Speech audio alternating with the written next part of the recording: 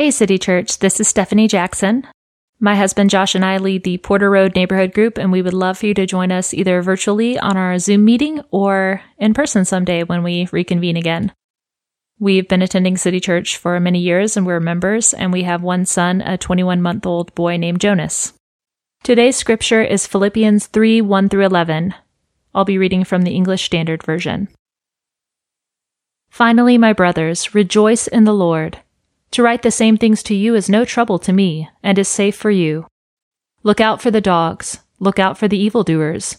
Look out for those who mutilate the flesh. For we are the circumcision, who worship by the Spirit of God and glory in Christ Jesus, and put no confidence in the flesh. Though I myself have reason for confidence in the flesh also. If anyone else thinks he has reason for confidence in the flesh, I have more. Circumcised on the 8th day, of the people of Israel, of the tribe of Benjamin, a Hebrew of Hebrews. As to the law, a Pharisee. As to zeal, blameless. But whatever gain I had, I counted as loss for the sake of Christ. Indeed, I count everything as loss, because of the surpassing worth of knowing Christ Jesus my Lord. For his sake I have suffered the loss of all things, and count them as rubbish, in order that I may gain Christ, and be found in him, not having a righteousness of my own that comes from the law, but that which comes through faith in Christ, the righteousness from God that depends on faith, that I may know him and the power of his resurrection, and may share in his sufferings, becoming like him in his death, that by any means possible I may attain the resurrection from the dead. This is the word of the Lord. Well, hey there, City Church. It's your old friend Drew Martin coming to you from Charlotte, North Carolina. Miss you all and hope you all are doing well. I know it's strange times that we're all in, and bring greetings here from Charlotte, both from West Charlotte Church. We appreciate your support over these last several years since we planted, but also bringing greetings from our family. We miss you all. For those of you that are new at City Church or that we haven't gotten to meet yet, our family attended there. We lived in East Nashville, and we attended the church from 2011 to 2016. And then we moved the summer of 2016 here to Charlotte to plant a church. And since that time, if you don't know, City Church has been one of our great supporters. And so we're so grateful for you all in the way that you've been with us from the time that we planted and the way that you've supported our family over the years. So thank you and greetings. I wish I could be there with you all in person. I talked with Mitchell a little bit over the last few months about the possibility of coming there to preach in person sometime this year. And so with all this COVID-19 stuff going on, making that impossible, I'm really disappointed and in some ways experiencing some longing, wishing I was there with you right now. And I think in some ways that word longing is a good word, both for the time that we're in right now and also for the passage that we're getting ready to look at. It feels like we're in a time of longing right now, longing to be with people, longing for stability, longing for certainty, longing for health, longing for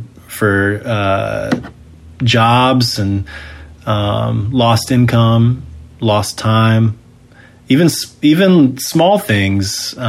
This year, we feel a sense of loss. Our youngest daughter, Rosie, was just in a really wonderful preschool class this year, and she had really blossomed in that environment, and it was just a disappointing thing for the rest of the year to be canceled and for her to come home. We've loved the time with her at home, of course, but it just seems like there was a loss of environment for her. That's just one little snapshot of the kinds of longing, big and small, that we feel right now. So that's kind of the big picture. In addition to that big picture, I think for us, at least at our church, this week we've been thinking about the tragic shooting of Ahmaud Arbery, and as we've reflected on that, there's longing for so many things, longing for his life, longing for his family, for justice, for change, lament, at the racism that's so prevalent in our country and the way it affects so many things, longing for justice.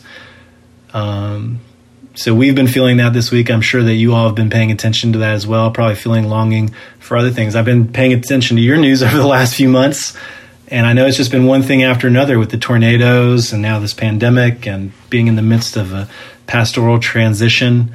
So in the community around the world, and even at City Church, there's just all kinds of things that we have experienced over the last week that leave us longing for better times, or for stability, or for direction, or just a clear sense that God is present and working. So to that feeling of longing, we have a passage to think about together, Philippians chapter 3, where Paul expresses his heart's deepest longing. And the thing that stands out to me in this passage more than anything else is that Paul, though he was in prison and though he was in the midst of experiencing persecution, the thing that he longed for most was not to be freed from prison or earthly peace. The thing that he expresses a longing for most in this passage is to know Jesus Christ. And because he knows Jesus Christ, the Son of God, that he would have a relationship with God his Father. And because he has a relationship with God, his Father in heaven, he would have eternal hope. So Paul expresses that longing in this passage, a longing for salvation that comes through relationship with God, through the knowledge of Jesus Christ. That is what he longs for more than anything else. And so I pray for you, for me, and for us as we think about this passage together, that we would be encouraged by Paul's longing, by the things that he says. So we've already heard it read to us this morning. We'll dive right in. Paul, in the first two verses, gives two instructions, to rejoice and to look out. And then in verses 3 through 11, he expands upon those two commands by reflecting on the knowledge of Christ. So we'll look at each of those sections in turn. You may have heard it said before at one point or another that the Bible begins with indicatives. It begins by teaching us true things, and then it moves from those indicatives, those true things, to imperatives, what we are supposed to do in response. But in this passage that we're looking at, we begin with imperatives, to rejoice and to look out. And of course, those commands are built upon all the things that Paul's been saying in the verses that preceded.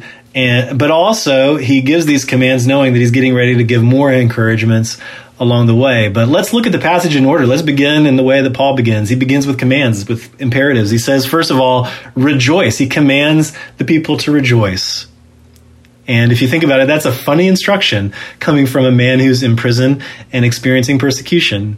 But Paul does not, at least at this time, does not think it's the time for lamenting. He thinks it's the time for rejoicing. And he invites the people of God, the people in Philippi, to rejoice with him.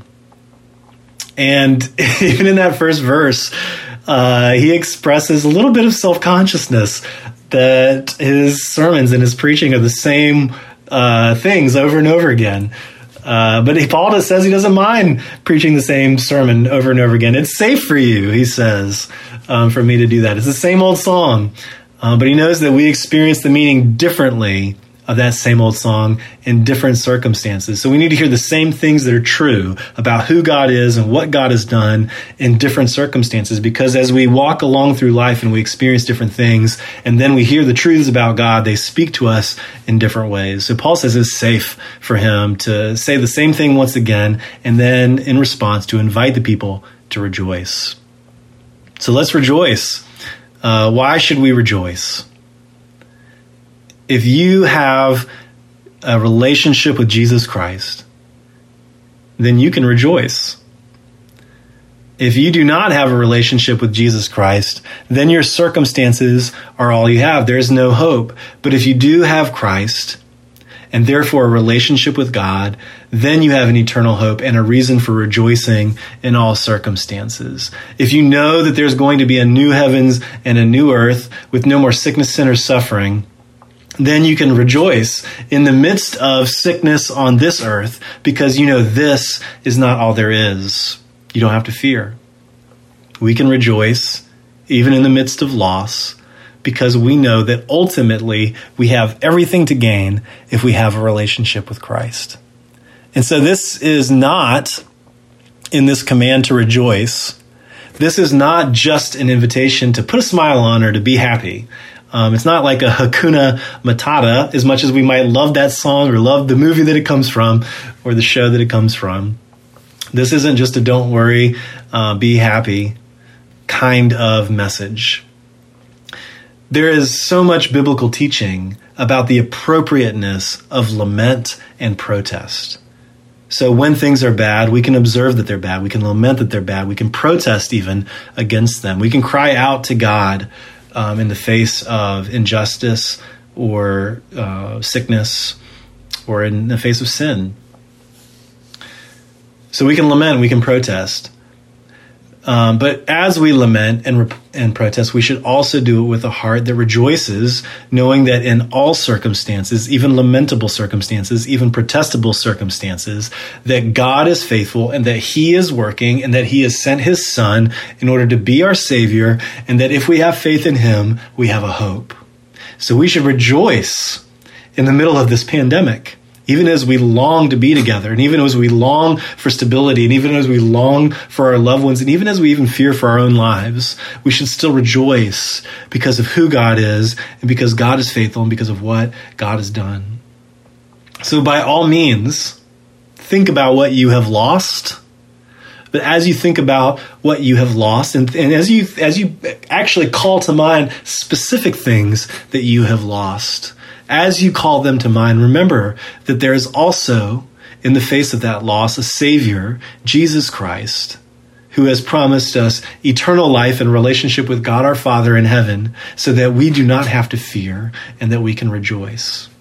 So command number 1, rejoice.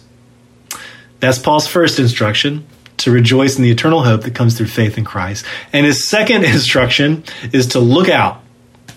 To look out for those who would cause you to forget the reason that you have to rejoice. And the primary thing that would cause us to forget the reason that we have to rejoice is to look not to God, but to look to ourselves. And so he says, look out for these self-righteous legalists. In verse 2, he says, look out for these dogs, these evildoers that mutilate the flesh. And the reason he says mutilate the flesh is he's talking about circumcision. There are people in the church who are Jewish by background, and so they've taken the Old Testament Jewish sign of membership in God's covenant people, and they have said, in order for you to become part of God's new covenant people after Jesus in the New Testament, you have to first become Jewish by observing these works of the law and by circumcising yourselves. So first become Jewish, then you can become Christians. And so they've confused these works that we can do with the work that God has done through Jesus. And they've made that thing that we can do the most important thing, the sign of whether you're in or you're out. And one of the really interesting things about this tendency to make what we can do the sign of whether you're in or out is that when we make what we do the sign of whether you're in or out, not only is that legalism a self-righteous building up of what we do and a downplaying of what God has done, but that self-righteous playing up of what we do is also exclusive. It excludes people in a way that is not appropriate. God's covenant community has always been an inclusive one. Anyone who believes is part of God's people. And that was true also in the Old Testament, by the way, whenever circumcision was given to God's people. Whenever someone came into Israel, the command was to believe in the one true God. And if you believe in the one true God, even the foreigner would be circumcised. And the Old Testament is full of story after story of that happening. And so it's not just a new covenant thing after Jesus that membership in God's people is inclusive. It was true in the Old Testament too. And circumcision in the Old Testament was always a sign of inclusion in God's people, a sign not of what we have done, but what God has done in order to save us and to give us forgiveness of our sins and to give us eternal hope. And so these Pharisees who have turned that Old Testament sign of circumcision into an exclusive sign of what we do by emphasizing works of the law, these Pharisees are the number one people that Paul wants the church to look out for. Watch out, look out for the legalists that make our works the exclusive sign of membership in God's people. Look out for the people that make human obedience the sign of membership in God's people. For Paul, as we'll see as we walk through the rest of the passage, this is a perversion of the gospel good news of salvation, that Jesus Christ has lived the life that we should have lived, and therefore has earned the righteousness that provides entrance into heaven. And also that Jesus Christ has died a saving death by paying the penalty for our sins. That is the good news of the gospel. Jesus is our righteousness, and Jesus takes away our sin. And when we, instead of looking to Jesus, look to ourselves and try to by our own works earn our way to God, we pervert the gospel, we lose our hope, and in the process, we exclude people.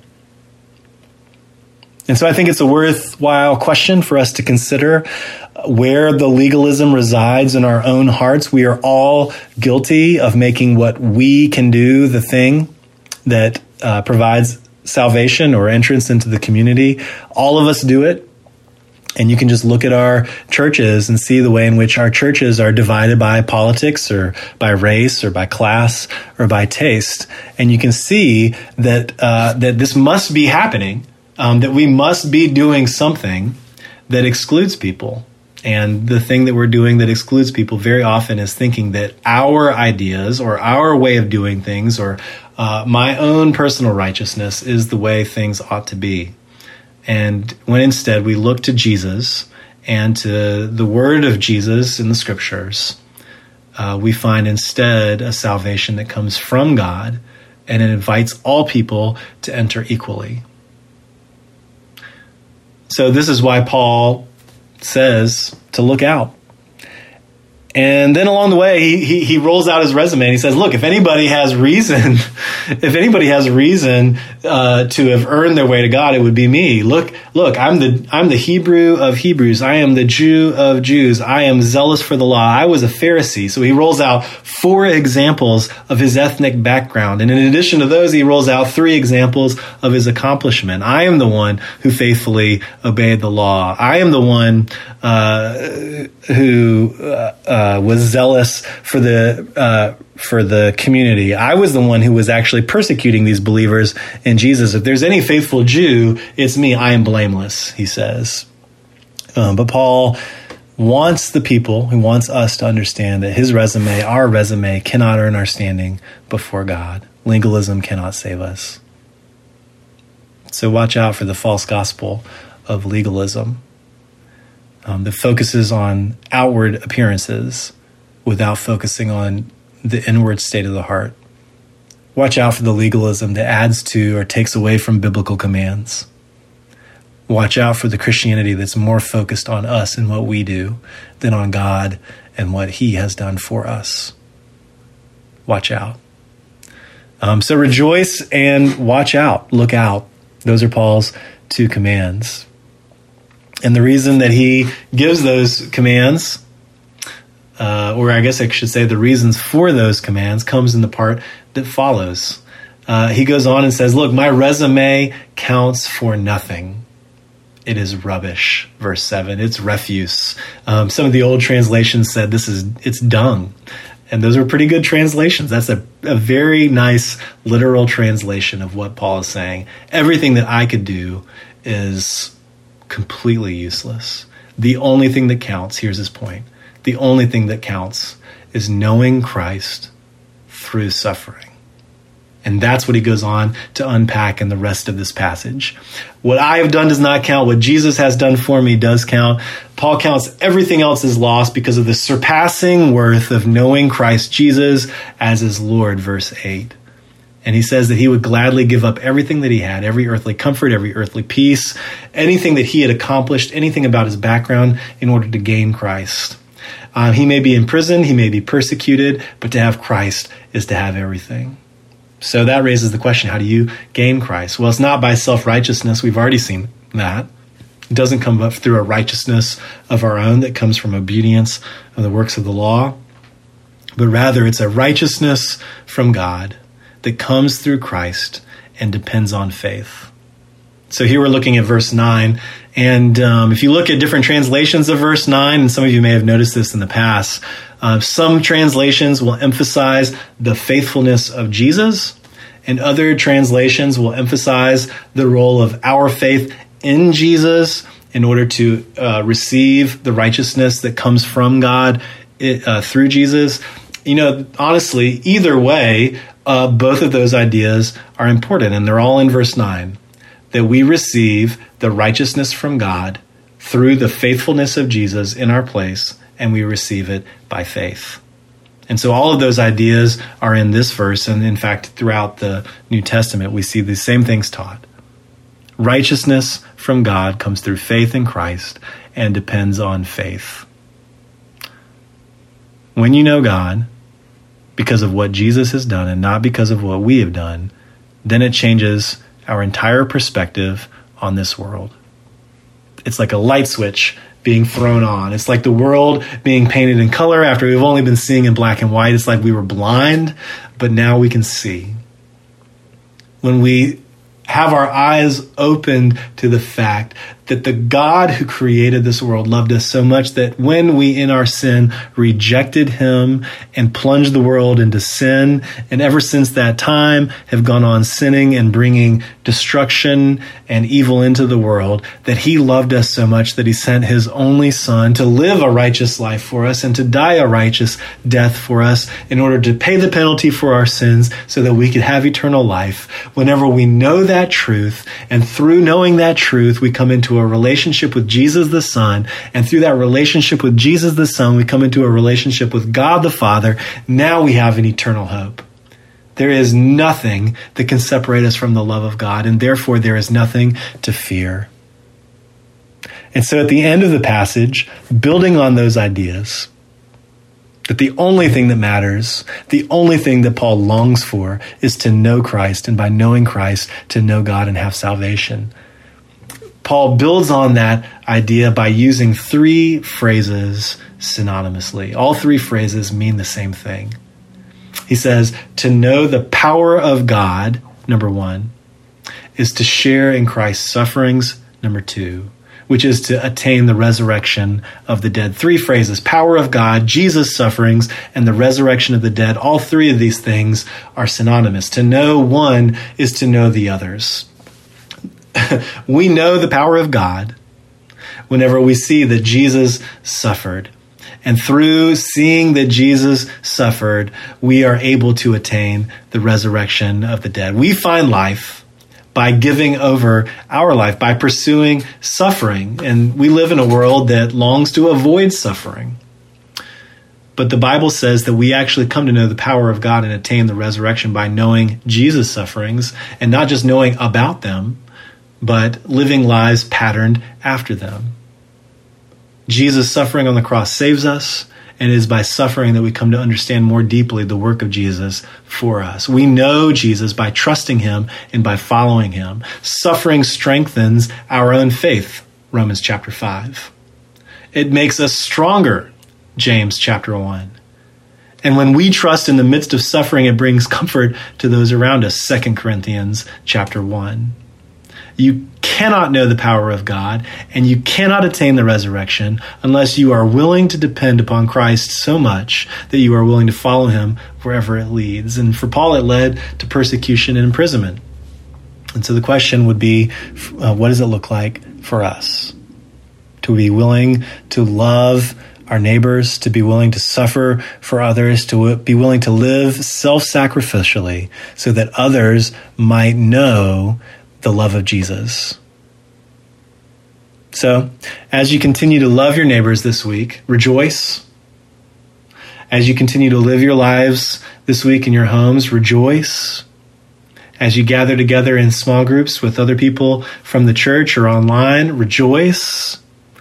And as we do all of these things, look out. Know that in our hearts there is this constant tendency to make our faith, to make our salvation, to make our relationship with God something that we can earn or something that we can deserve, look out. Look out for the people who are constantly tempting us to fall into that trap. Not just look out in your own heart, but look out for others. And know that this truth about who Jesus is and what he's done for us displays the power of God through the suffering of Christ, and through it we attain the resurrection of the dead. So as you long for life to resume, stability in your job, income, health, honestly, as we long for freedom, just a moment of quiet to be able to get out of the house, as we long to experience once again the joy of relationships and all the other joys of life, remember that all of those things are loss in comparison with knowing Jesus and his benefits. So as you long for stability, whether it's in your own life or in the community or in the church, remember to pray together for yourselves, for your elders, for Mitchell, for the church as a whole. Remember to pray that God would give you this trust in him, and that as you all move forward as a church together, that he would also give your community the ability to trust in him, to rejoice, to look out, and to pursue the power of God and the resurrection through suffering as Jesus has suffered for us. There's nothing that will satisfy our longings except for knowing Christ. There's no way to earn this knowledge or deserve this relationship with God. God gives it to us as a gift. And we know that we have received it through suffering, through our willingness, through our ability, through our perseverance in it. So know that Christ is a gift that satisfies our deepest longing, and rejoice this week and look out. I miss you, City Church. I love you. It's a gift to be able to share this passage with you, and I'll be praying for you this week. Hope to see you soon. Grace and peace in the name of God our Father and our Lord Jesus Christ. Amen.